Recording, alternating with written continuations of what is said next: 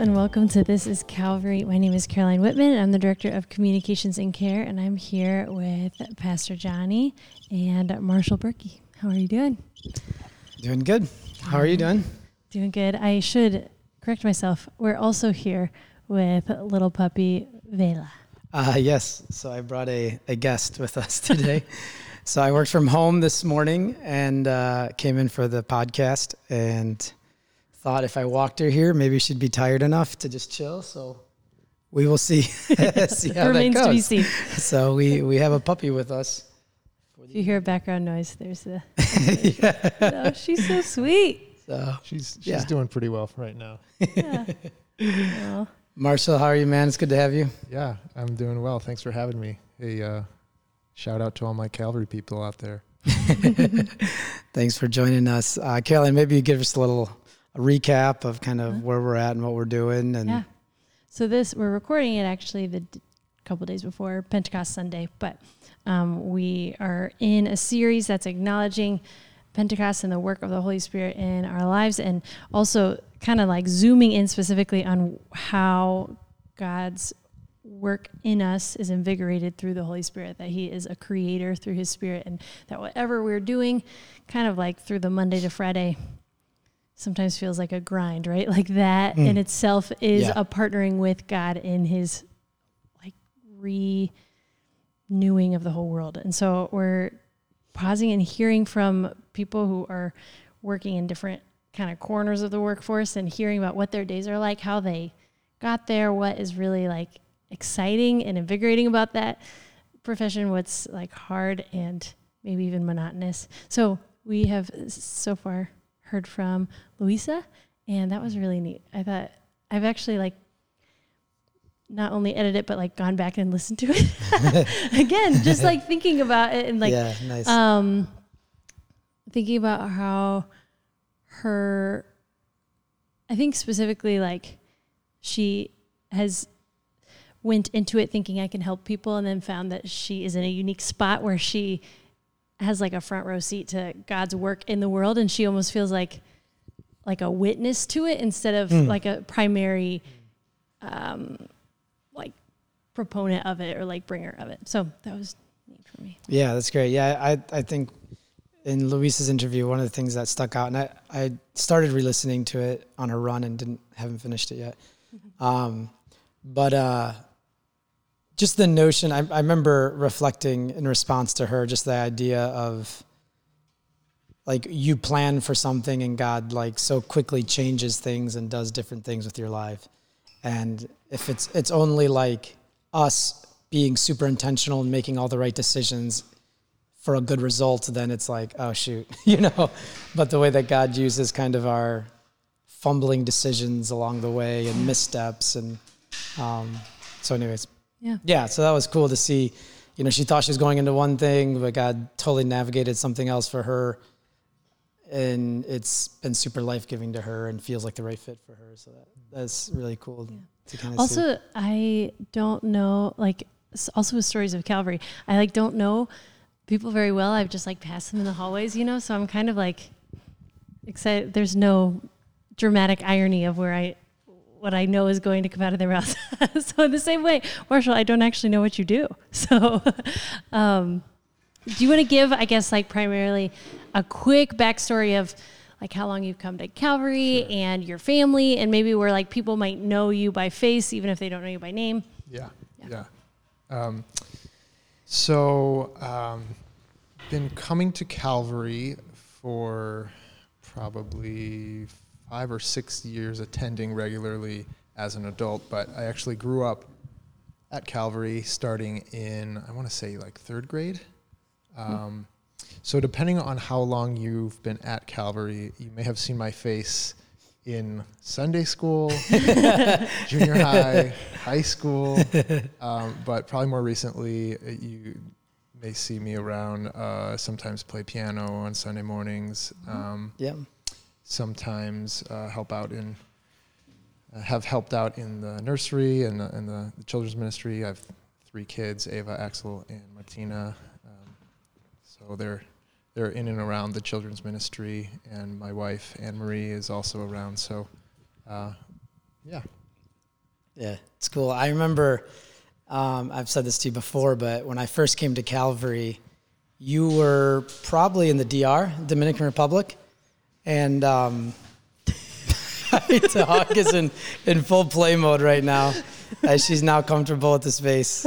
So we'll see how this goes. But I remember, like, I think you were in the Dominican Republic, and your younger sister, only sister, Catherine, was in the youth group when I first came. Mm-hmm. And Noel, I think, was still coming here, and I think I'd met Taylor. Yeah. But you were off in the DR, and I remember, like, them talking about this other brother they had. Seemed like a fictional character, you know? And so, like, I think what's so fascinating is, like, at the time, like, didn't know you at all, didn't have a contact. I'm like, oh, yeah, I guess they probably do have another brother. I believe them. And and then now, like, probably been, the closest with you, as you've come back. And when you had come back to the DR, you came back married. Mm-hmm. And so you and Anne Marie, when you came back, almost right away started volunteering in the high school group, right? Yeah. Yeah. When I was youth pastor. Yeah. We moved back, and we're attending another church in the city for a couple of years, but we're living in the area and still had good friends here at Calvary. And it was a little bit harder to serve during the week at our church in the city, so we kind of asked you if it was okay if we would serve here. Oh, that's right. I almost forgot about that. And so, yeah, it was a couple of years when so you were still, that's right, going downtown, downtown, but still volunteering here. Mm-hmm. Yeah. But that was a great, and Anne Marie, I think it was also, she got plugged into the women's ministry, the women's Bible study on Tuesday mornings during that time. And so even, we've been plugged in one way or another for a while. Yeah. Yeah, that's awesome. So anyways, it's great to have you in this series. Mm-hmm. One of the first questions we asked Louisa that we'll ask you is, when you were little and you were young, what did you want to be when you grew up? What did you project? What were your, like, man, this is what I wanted to do? I think what the memory that I have the most strongly is wanting to play soccer, which... that didn't come true for either of us. Yeah, we can commiserate on that one. Made it to varsity at OPRF and then hung up the boots, as it were. But I think also maybe at some points I wanted to be a teacher. Oh, okay. But I really liked school, and so maybe that was behind it. But in all honesty, I didn't really know, didn't have a really firm goal or sense of what I'm called to this or anything like that. So yeah. What were kind of your passions I mean, obviously you talked about soccer, one of them, but what were kind of your passions that you could have maybe thought you would want to use? Yeah. I mean, I feel like growing up, it was a lot of soccer. It was a lot of piano. Started taking piano lessons from maybe second grade all through high school, basically. But didn't really, I don't know, I didn't really see anyone other than maybe my piano teacher. I didn't know what does a career in piano look like. Sure. But I did see a lot of, I think I was probably just influenced by the people around me that I saw, whether it was my dad, who was a digital illustrator, then turned into a kind of web design, had his own business, and then other people, whether it's relatives, family members that were in the business world somehow. I remember as a kid, my dad would leave. He would take the train into the city. This was earlier on. And I just remember him leaving, watching him leave and kind of do his walk to the train, kind of imagining what it would be like to go work downtown in the city and like wear a suit. Or I don't even think my dad wore a suit, but I'm just like imagining like this, that picture in your mind. This sort of like idealized version of like what it must be like to work. So I think that probably something of that probably stuck with me. Yeah, that's cool. One of the things I think like as a little kid that's just super interesting is you do have those kind of like, projections. And at some point, I'm even thinking with like our own children, Isaac's going to, finishing his sophomore year, going into his junior year. You have these interests, these passions. And at some point you're like, I have to do something with college. I have to do something. I have to like, not necessarily like, not everyone is charting out their, going to their freshman year of college, what their career future for sure is going to be. But like, how did that translate then into like college majors and decisions? Like what made you end up then choosing your specific major, minor, whatever it might be? Yeah, man, I was all over the place. I did not know where I wanted to go to college or what I wanted to study. So my senior, junior, senior year, I think I applied to 8 or 10 different colleges, which is, I think nowadays is maybe average or below average. I don't know. It depends on the person, but it felt like a lot. I felt like I had no idea what I wanted to do. I applied to big state universities. I applied to Christian colleges. I applied to private non-Christian colleges. I looked into engineering. I looked into business. And really pushed off the decision until like the last couple days. I think it was like a May 1 deadline or something. That's so stressful. At end of April, like your senior year or something. Yeah. Oh man. Yeah, and I think I just ended up going with my gut. Not really. It wasn't like I'm guessing some part of my rationalization and rational brain made it to my gut, but but I picked Grove City College, which is a private liberal arts Christian college north of Pittsburgh, and really just I think of all the colleges I visited, that was the one that I kind of felt the most at home at. And I had I think the majority of colleges I had applied to, I was engineering, which I don't even think I knew what engineering really was, but it sounded cool. But interesting. I think I had missed the engineering deadline at Grove City. At any rate, I had gone in, I went in there, and I had put international business as my major as a freshman. So that's what I started as, and then partway through, maybe after my first year, so I kind of switched it a little bit to a Spanish. I double majored Spanish and economics. Okay. So, what interested you in Spanish? Yeah, Spanish was kind of my hobby major. I think it was 7th grade.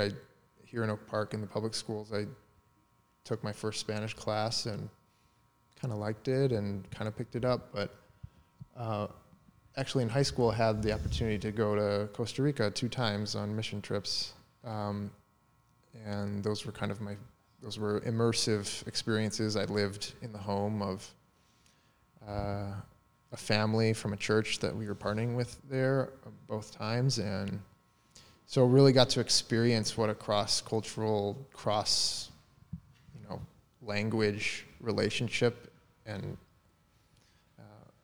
it was like, and it was really exciting and different, and I think it gave me a vision for what being able to speak another language, what the doors that it can open, the worlds that it can open. So I kept that motivated me to keep studying, and I just kept going with it even in college. So sorry, go ahead. Just international business and Spanish feel like they can go together, obviously, like logistically, but also different corners of the subject spectrum. Yeah, right? Yeah, different sides of the brain, or Yeah. however you want to say it. Mm-hmm. One was very kind of logical, cold, being kind of economics, and then Spanish is very much intuitive. Mm-hmm. It's more just sensory even, studying the language, the sounds, the culture, and it's much more, it's maybe less cerebral and more cultural, I guess I would say, different. But.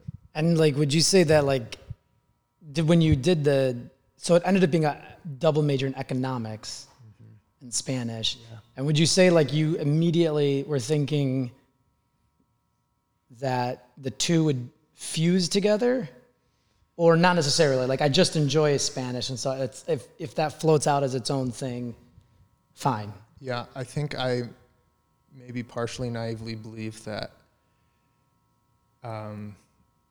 if it was something that I was passionate about, that there would be something out there that would just...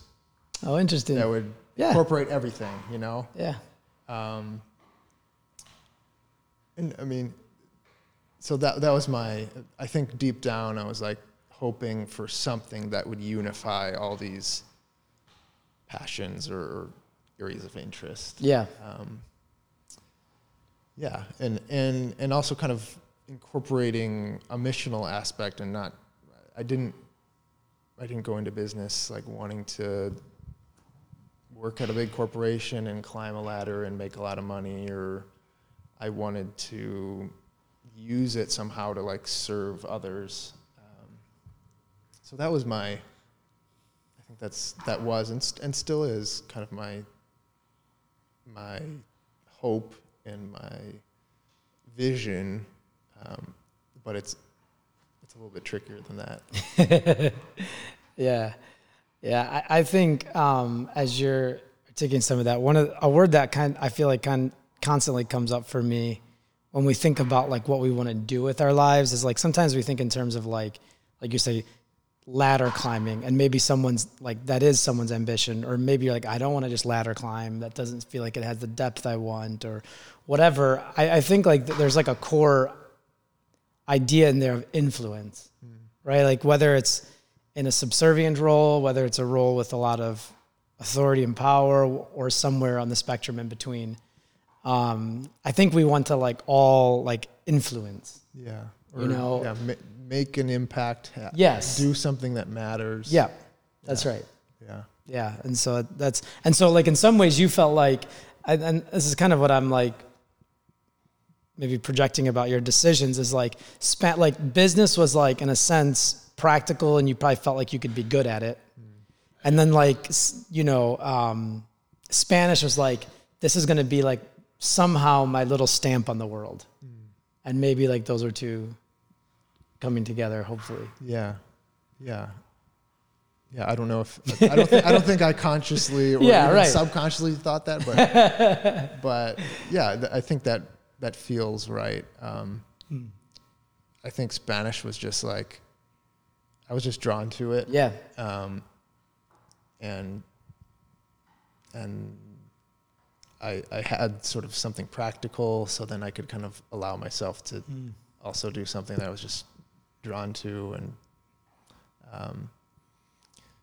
so even after college, I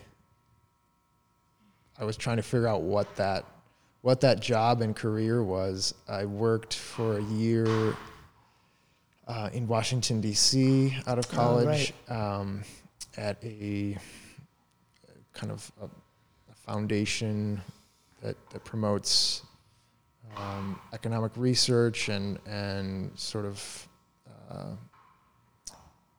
free market economic policies or education, or it was kind of, I mean, DC is its own world, so it was exciting. But I didn't get a sense that what I was doing was really relating much to, I didn't really see a career there.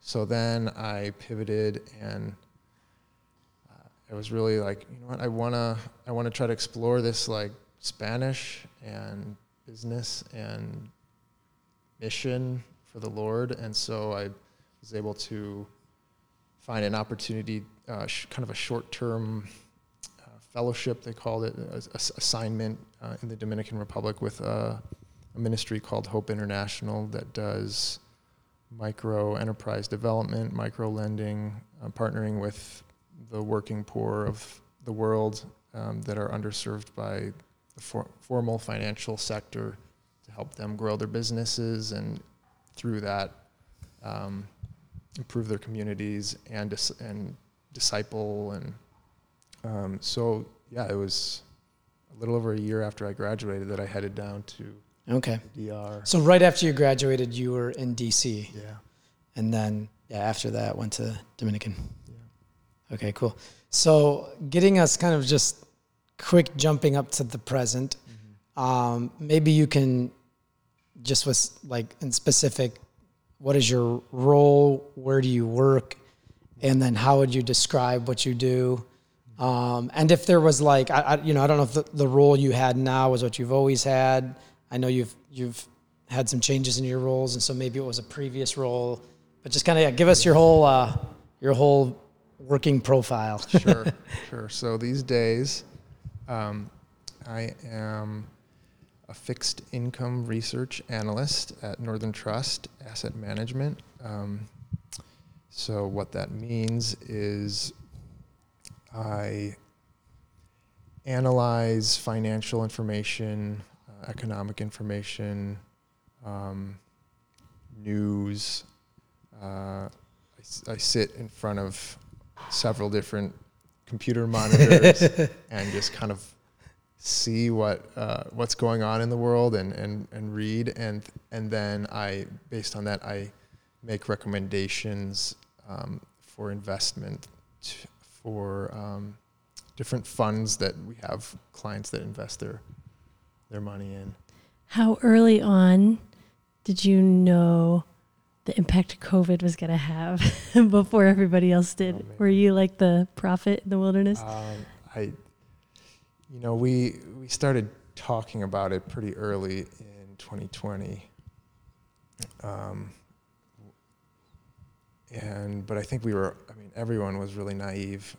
We thought this is just something that's happening in Wuhan, and we'll be back by Easter. Yeah. but to be honest, I'm a bit of a I don't know if it's a pessimist, but I'm very sensitive to risks and potential risks, and kind of early on, though, while we were kind of talking about it, I just had a feeling in my stomach, and was talking about it with my manager. He didn't seem very bothered by it, but I just had the sense that, I better check to make sure my computer works from home. So this was like a couple weeks before everything shut down. I just better be sure. It might just be for a week, it might be a couple weeks. That was like the extent of maybe what it could be. I certainly not now a year. It's hard to even go back to those days and like actually remember what I thought on any, like in a particular like week. Like, oh, this will be 2 weeks, or this will be 3 weeks, so this will go till the end of spring, or this, like, I can't even, like, it's so hard to remember those moments. Yeah, it was pretty stressful, because there's just so much uncertainty, so much change, and part of my job is to monitor that, like forecasting, and make recommendations, and it was just impossible. So I felt like I couldn't do my job well, and so add that to another list of stressors. But here we are. Mm-hmm.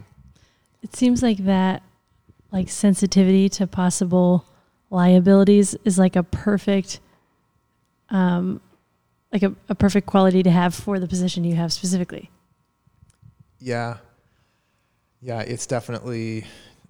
Part of that is definitely needed. There's definitely a risk management hat that I wear, and I've been in this role for a couple of years now, and before that I was at the same company in other sort of analytical credit risk roles, and it's kind of around the same thing.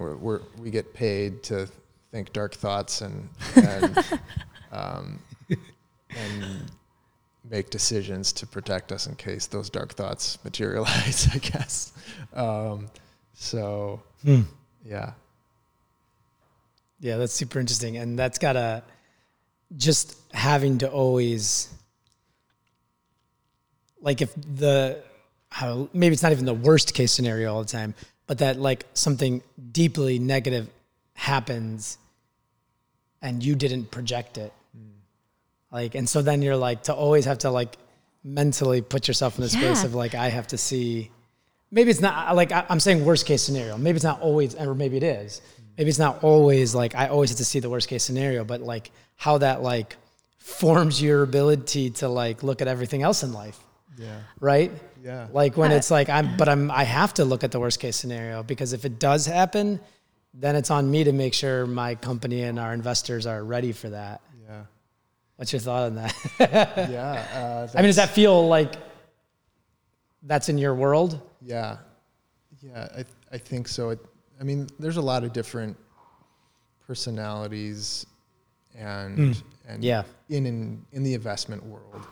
And so, but I think my particular personality is, I feel a very high sense of responsibility, and I don't like to make mistakes. I'm pretty risk averse in that sense. So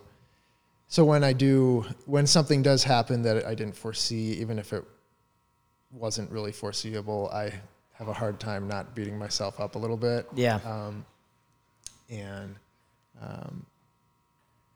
So that feels kind of true. It must be hard to find like a sequence of events that make you feel good, because if you foresaw something bad happen and then it is accurate, then you're like, oh man, I can't believe it happened. But then if something bad happens and you don't see it, then it's like self-deprecating, you know? Yeah. And if something happens good and you thought it was bad, then you're like, oh, I was wrong. You know, like, is there, what scenario feels like a win? Yeah, I think I am learning that what winning looks like, that if winning looks like either always being right or always having, a good outcome, then I'm never going to feel good. And I mean, that's a terrible treadmill to be on. I think what feels like winning now is when I can do that part of my job well enough, but I can also build meaningful relationships with coworkers. I can make connections through those relationships, or help make connections outside of our, my sort of basic job, and add value to people and give insight to people who are not even remotely close to what we do. Those are the kind of things that feel more fulfilling to me. It's interesting. I mean, the phrase you use, winning, it's just so interesting to process that. Like, I mean, in so many other fields, and my thinking, like, particularly like the phrase winning as it relates to my like coaching, and it's like winning almost never is like perpetually succeeding to result in win, right? Like, tell the kids all the time, like, you have to get out there and play and not overthink things and be willing to make mistakes, because it's like you have to figure that process out to see yourself fail and move and grow. And because where you fail allows you to now see things in the future you didn't see in that moment. I mean, like, so it's just interesting, like, I haven't thought about that in translation to like the financial world, but like that idea of like, even in anyone's vocation, like whoever's listening right now, whatever their vocation is, whatever they do from Monday to Saturday, like what is winning to them, and where can they take risk, and fail that still is on the path of growth and, so to speak, winning. Yeah. Yeah, no, and definitely. I mean, learning and growth and development needs room for failure and mistakes, absolutely. And so I think that translates to any job. If you don't feel like, if you're getting pressure, whether it's from managers or peers or just your own pressure that you put on yourself, that you can't make any mistakes, then you're not going to grow. And so, yeah, it's a challenge. I would say there's definitely some corollaries between investing and like professional sports where I mean we track our fund performance versus other funds out there, how we rank. We get reporting every day on that, and that's ultimately what determines part of some people's compensation. So it's well, and it's interesting. There is a competitive. Well, and I was going to say, I think what's interesting is like it gets and I'm just thinking of this in so many different directions right now.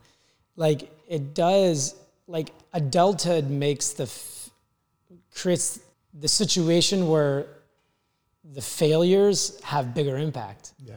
Right. So I just think of that. I don't know if I said this on the podcast or just talking, with staff just kind of throughout the week, but I think of my kids, like when my 3-year-old makes a mistake.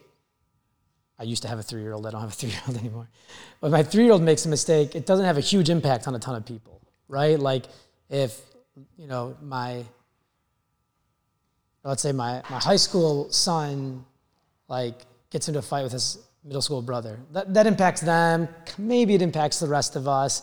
Just doesn't make a happy place, happy home, Mm-hmm. But it's like the impact is not, like he's not winning in that moment. But the loss is like not having a huge impact. Yeah. But in adulthood, because I was even thinking like maybe the losses in the financial world are like more risky than like, let's say sports, but that's actually not the case because as sports goes into business, like think of one of my other passions in life is promotion relegation. Yeah. But you think of like a club getting relegated in Europe from the first division to the second division, and there's huge financial implications. Yeah. I mean, like there's all that, like that loss. Now, could that loss make them hire the right manager who then takes them even farther up and back or whatever, right? Yeah. But it's like something about like, even whether it's you can make a bad financial decision as 18-year-old, it's not going to have the same impact as your decisions now. Yeah. So there's something about the progress of like little people, little problems, big people, big problems. And maybe we have to let the little people like really like accept their little problems so that like when they become big people with big problems, they can still manage that and navigate that. Then it's not so overwhelming, right? Because we tend to want to like, I mean, even as a parent, like when things don't go my kid's way, I tend to want to curve it positively. Yeah. And it's like, I think Christine's a little bit more wired to be like, no, like this is, it's okay to like say this is not good and let's like sit in that and like think about, and I'm like, well, yes, that's not good, but it's really this, like I'm always spinning it like, I don't know, I just said a lot, so I don't know if. No, tying it into parenting, that's interesting. I do think maybe my transition to adulthood was kind of abrupt. And so I don't think in the long run, I don't think we do our kids favors by trying to shield them from all the consequences, the natural consequences of their mistakes, because that's ultimately how they learn. And if you don't learn that as a kid, you're going to have harder lessons as an adult. Because you're going to make mistakes in your projections. Yeah. And like you have to figure out how to move forward with that. Yeah. In a very real way. Yeah. Now. Yeah.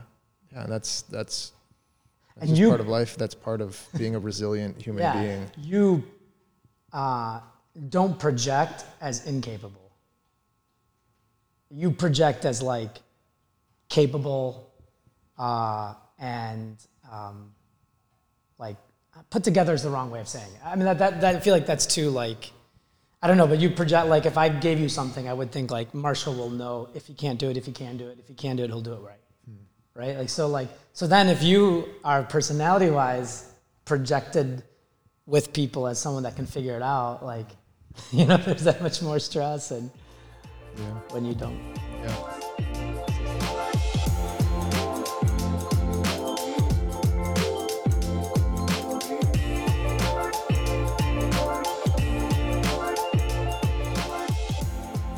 No, it's really interesting, and I can imagine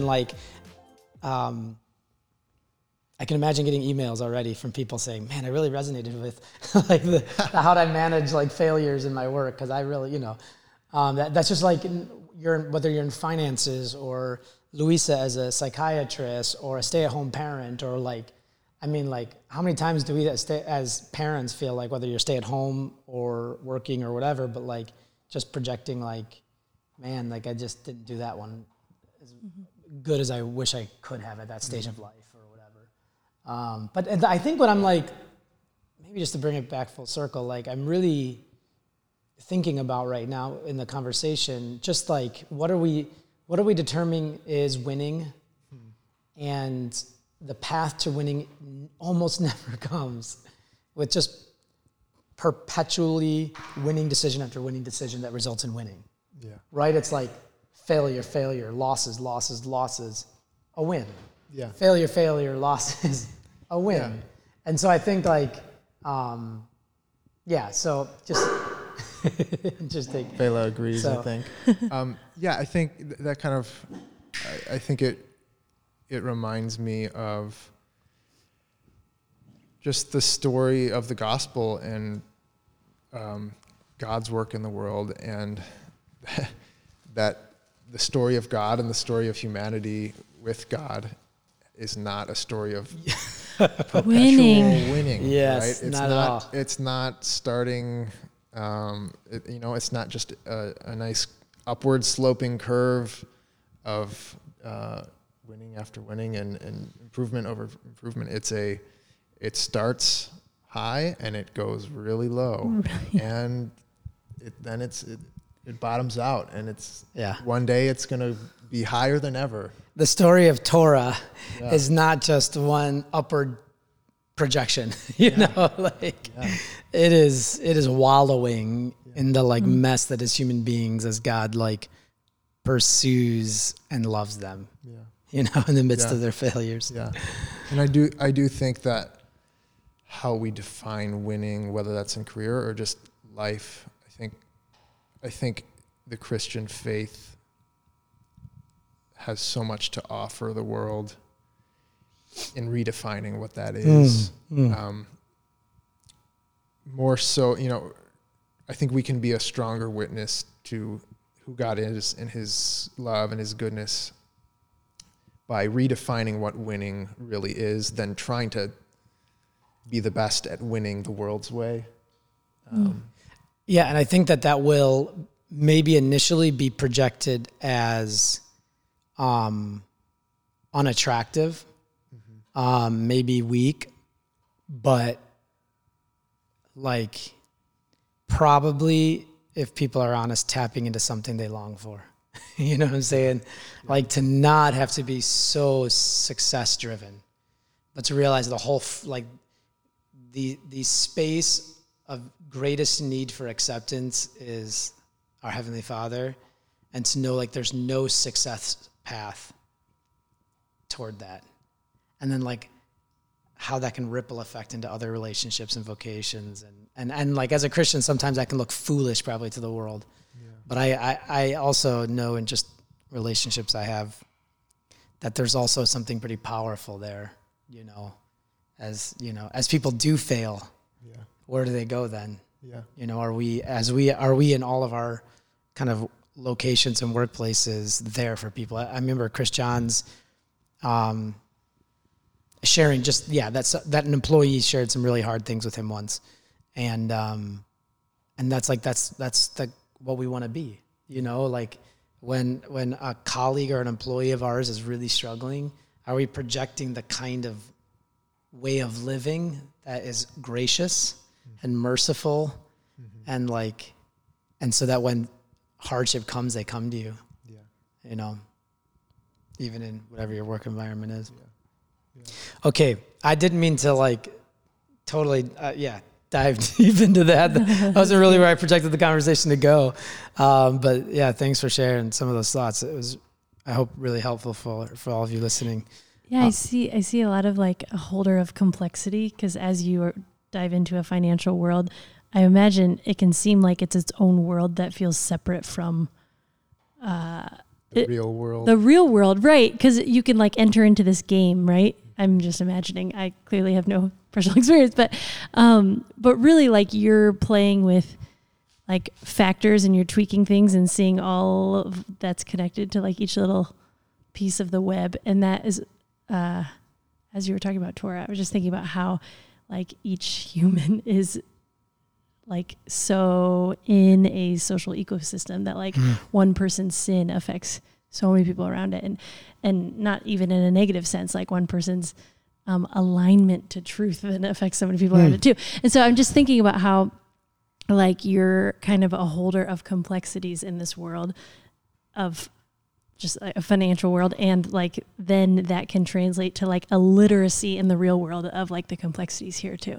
That's such a neat like skill to be honing every day and then be able to bring that into the real world and see like layers that people are not aware of. That's so cool. Thank you for saying that. Yeah, I think that's actually really, really helpful across vocations. That idea that what is God building into me?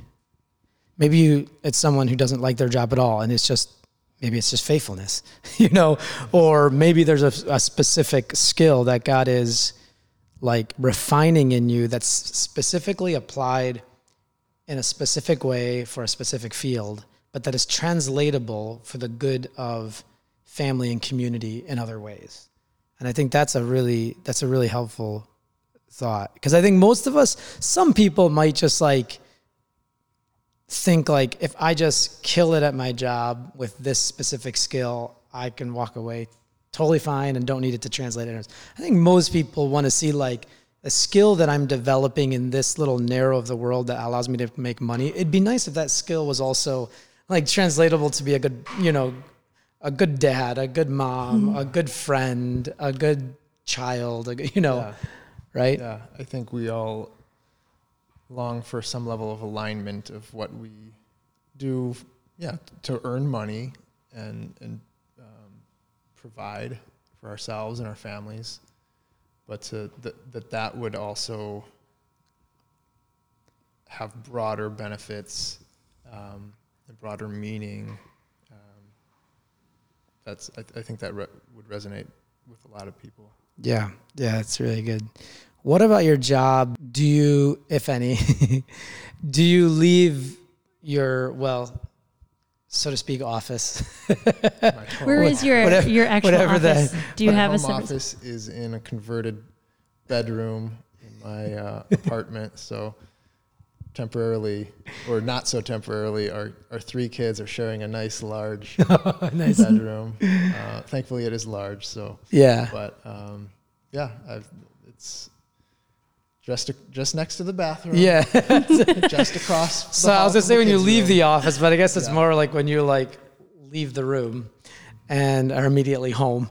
But like when you kind of end your day, what are things that you're like, that was actually like, that was, I like that part of my job. I like that I'm able to contribute that way, specifically to the vocation, not the translatable, but even just like really specific to your vocation. What things do you do that you're like, that was like, it's cool that I can do that. It's cool that I can contribute that specific to your job. Yeah. Maybe a few things come to mind. When I feel like I was able to communicate an insight that I uniquely can see, because even in my own industry, there's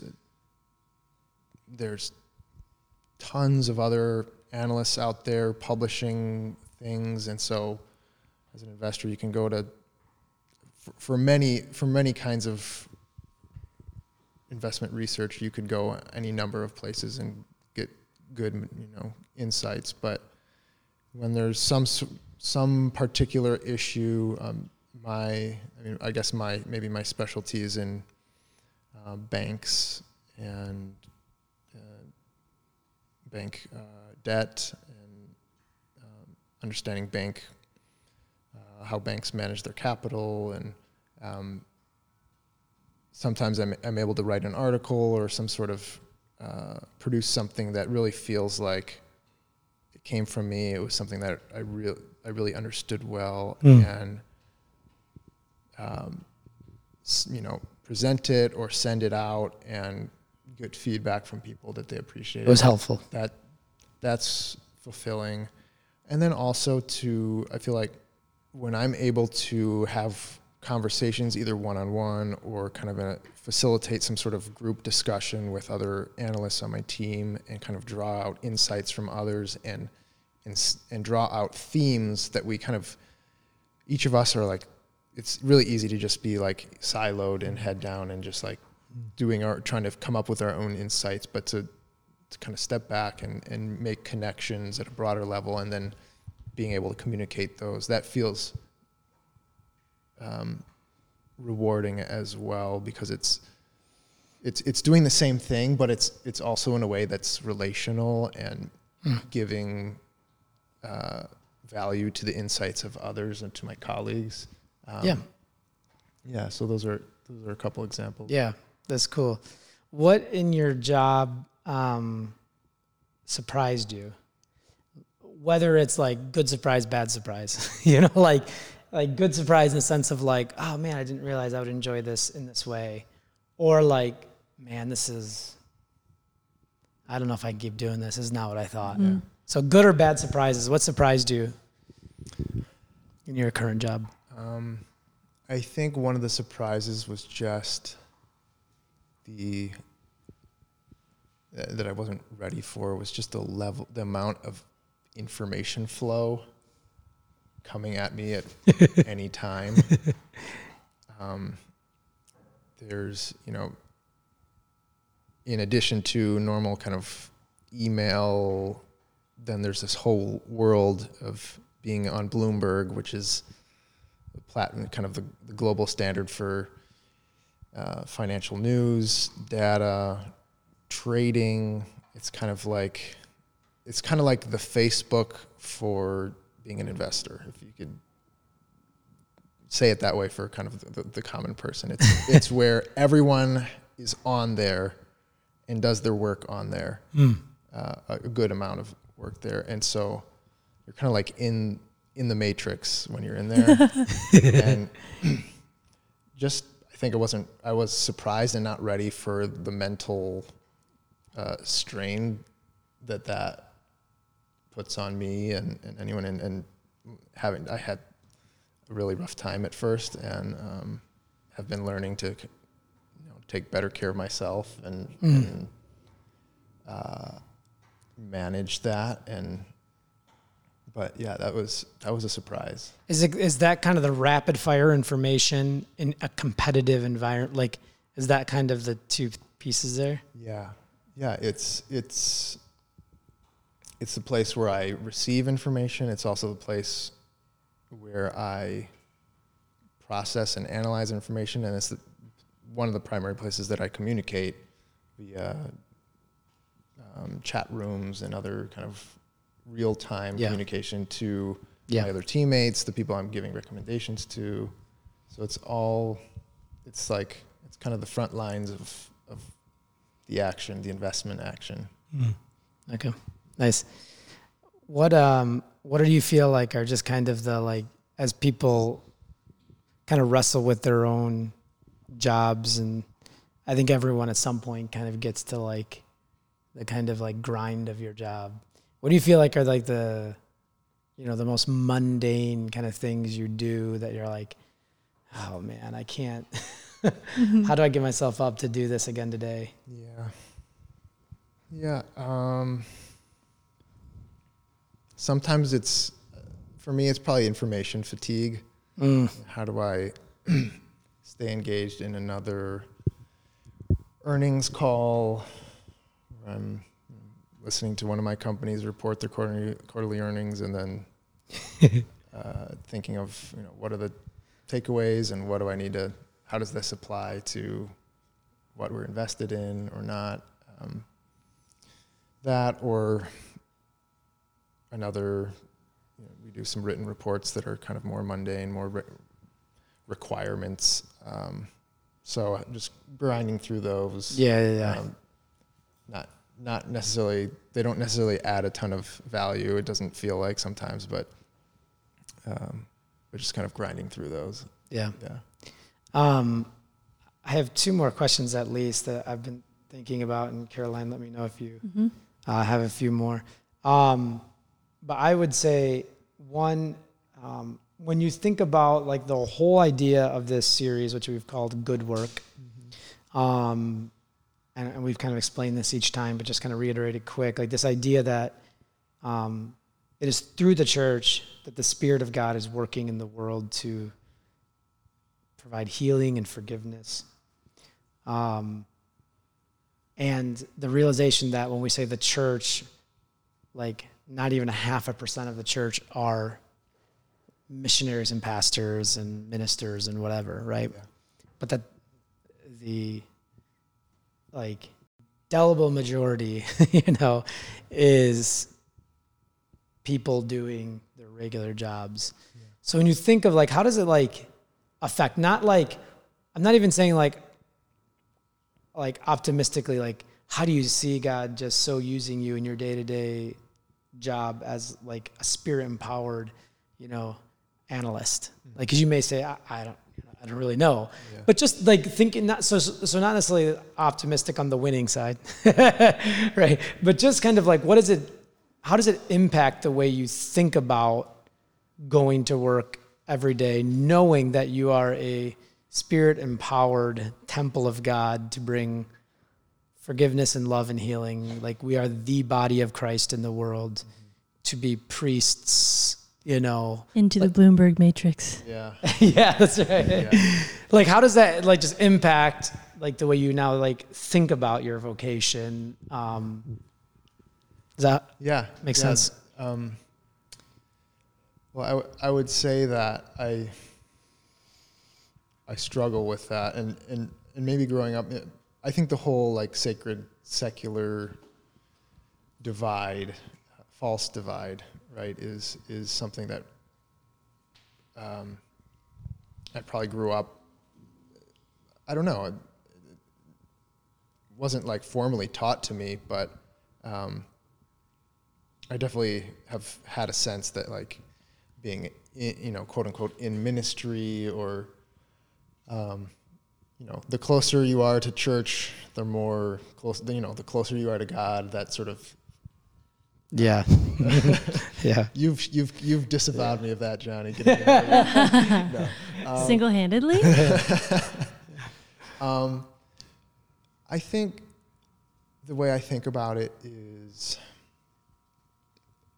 it's a tension, right? On the one hand, it's holding on to the hope and the faith that even the mundane, that even the analysis that I do, even the things that are quote unquote non-spiritual are sacred and valuable to God. And I don't know if,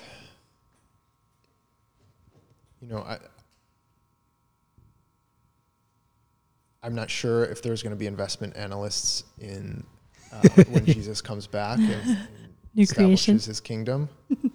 I have a feeling the economy will be run a little bit differently, but I do believe there's some good, even in the tasks that we do, that I do, that will translate, right? That God created us to be kings and priests, and he gifted us with gifts to help the earth to flourish. And so there is, even in the work that I do, there is goodness there. But many days, I would say most of the time, I don't see it or feel it. So I think what that does is it allows me to keep showing up to work Nice. on days that That's sweet. No, that's great. I may not want to. It allows me to feel welcomed to ask God for help. Not just God, will you help me be a good witness to my coworkers, but like, God, help me do good work. Help me. I'm stuck on this, you name it. Give me wisdom. And sometimes I feel like it's not like I do every time I ask God, then that project or something turns out great. But it You're also not cheating allows on the me test. it also allows me to trust him that he's using the failures and the mistakes and the things that feel down to me, that he uses those things to exalt and to form and to renew, and that's the process of sanctification. So I think it's all of those. It's that there's goodness that does last, that is eternal. And there's that he's in it with me. I think that he cares about it. Yeah. No, that's a really, really good response. And I mean, we've had a couple different conversations around just like meaning and vocation, before this. And I can even just see in the way you're like responding now, the way God has kind of like been working in your life over the last couple of years, to kind of have some not perfect place all figured out, but some sense of just like growth and solidarity in what God has called you to do in this world, and how he's gifted you and wired you. Yeah. So that's sweet. I'm thinking of like a specific question. Maybe I'm thinking of this because I have a 16-year-old. But thinking for like high school kids, upperclassmen into college, like if we said, hey, Marshall, would you speak to our college students, or our seniors in high school as they kind of like venture out into the world? Like, what is one, two, I don't know, like, what would you want to share with them from your experience as they kind of project into the marketplace? I mean, there's so much that I would be happy to share. And I think maybe the best summary of it is that don't try to do it alone. That the world of career and job and that it's serious. It impacts so much of your life, and it can impact not just you but your family, and it shapes what your vocation is, forms you. It's what you show up to every day, and so that repetition forms you. So making wise decisions about career and vocation, I think, should be really elevated within the church. And we have such, even here at Calvary, we have people of all different fields and backgrounds. And so to not try to make a decision, whether it's where to go to college or what field what I should study or what job I should take, don't try to do that by yourself. There's so much wisdom and people with experience that can help guide you, and that's a really good thing. I think that would be my message. And if anyone wants to talk to me, like that's one of the really redeeming things about that I can do. I had the opportunity to talk with a few, whether it's younger colleagues at work or college grads, but just to kind of coach them through looking for their first job or thinking about finance, and it really is a joy to do. So tap into that. Yeah, that's really cool, man. And I think I love what you say about people so obviously such variety of skills in the church, not just our church, any church, right? And I think of probably you wonder how many people think pastors and ministry staff think our projection of you all is if you had just followed Jesus a little more, you would volunteer for this thing, or you'd give more consistently in this way, or you know what I'm saying? It's almost you wonder, does the ministry staff and pastors just think we're never doing enough? And it's what if your projection of our thoughts of you were thank you for doing what you do. And God has called us to some weird specific calling called pastors and ministers and whatever else. And it's we're here to support you. So thank you for being on the front lines. Thank you for, following God's call in your life. And what can we do for you? But you know what I'm saying? It's such a different, you wonder how, you all think we think of you. Yeah. Or maybe you don't care. It's instead of a congregation that empowers a ministry staff to do the work at the church, it's the ministry staff is empowering the congregation to do the work of the church. Which is the point. Verbatim Paul. Yes. It's yes. Totally. And you say it it should be the most obvious thing. And yet somehow we do end up absorbing, like you said, and I don't know, and I'm just even thinking my vocation as a pastor, it's maybe we're trying to take the work away from you to find our own meaning. Right? And it's we have to be at we really want to be at the center of what God's doing. So it's we want to do it all, as opposed to unleashing and opening hands and empowering. And I think we've seen some of that at Calvary, which has been cool. I think of, the English Conversations Cafe started with Sharon and then Hughes and then other people taking it on after she left. But that's all congregant led, and CR, the same thing, Mark Special Needs and Ruthie. Ministry. Especially with, the Moores running a special needs support group. And it's just people just given space to use their gifts and passions. And there's no way that the Moores professional skills aren't coming into play in leading that group. Right. And so it's just we're interviewing them, so I don't want to get there. But I just think, I think to have a posture toward you as you go to your room across the hallway every day. That you're my ministry staff is really thankful I'm doing what I'm doing right now, because I'm doing something they're not being called to do right now. And I have their support. Hey, you're literate in the Bloomberg. That whole metaphor you just gave of the Matrix, going into the Matrix, I'm all for that. But you're literate in that whole wing of the world. It's. I think the idea of church empowering the body to be out in the world is really, that's really dignifying, and it's really it is empowering. It's to ultimately view work as good, right? As something that God gave us to do before there was any sin. He gave us work to do, and to bless that, and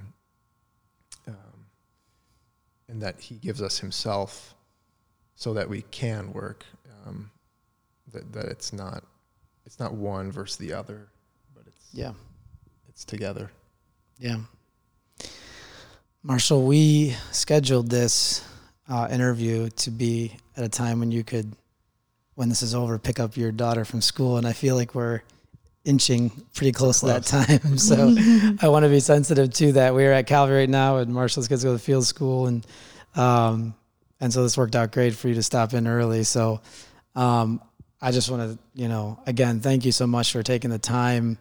And I really feel like I'm hopeful for all of you listening in that there's a number of conversation pieces here that I hope will be shaping as you process your own calling and vocation, Obviously, we can't interview everyone to have this time. And so my hope is that these conversations just kind of have a ripple effect. And what we've heard from people already is just like different parts of conversations are impactful for different people in different ways, which is super cool to see that.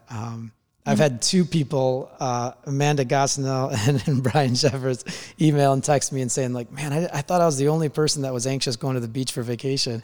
But they're like, apparently you are too. And I'm like, I resonated with that, right? So it's like, you never know what people are going to resonate with, which is crucial, because that's what we have to have, these kinds of conversations to grow and persevere in our faith. Yeah, thank you, Johnny and Caroline, for having me.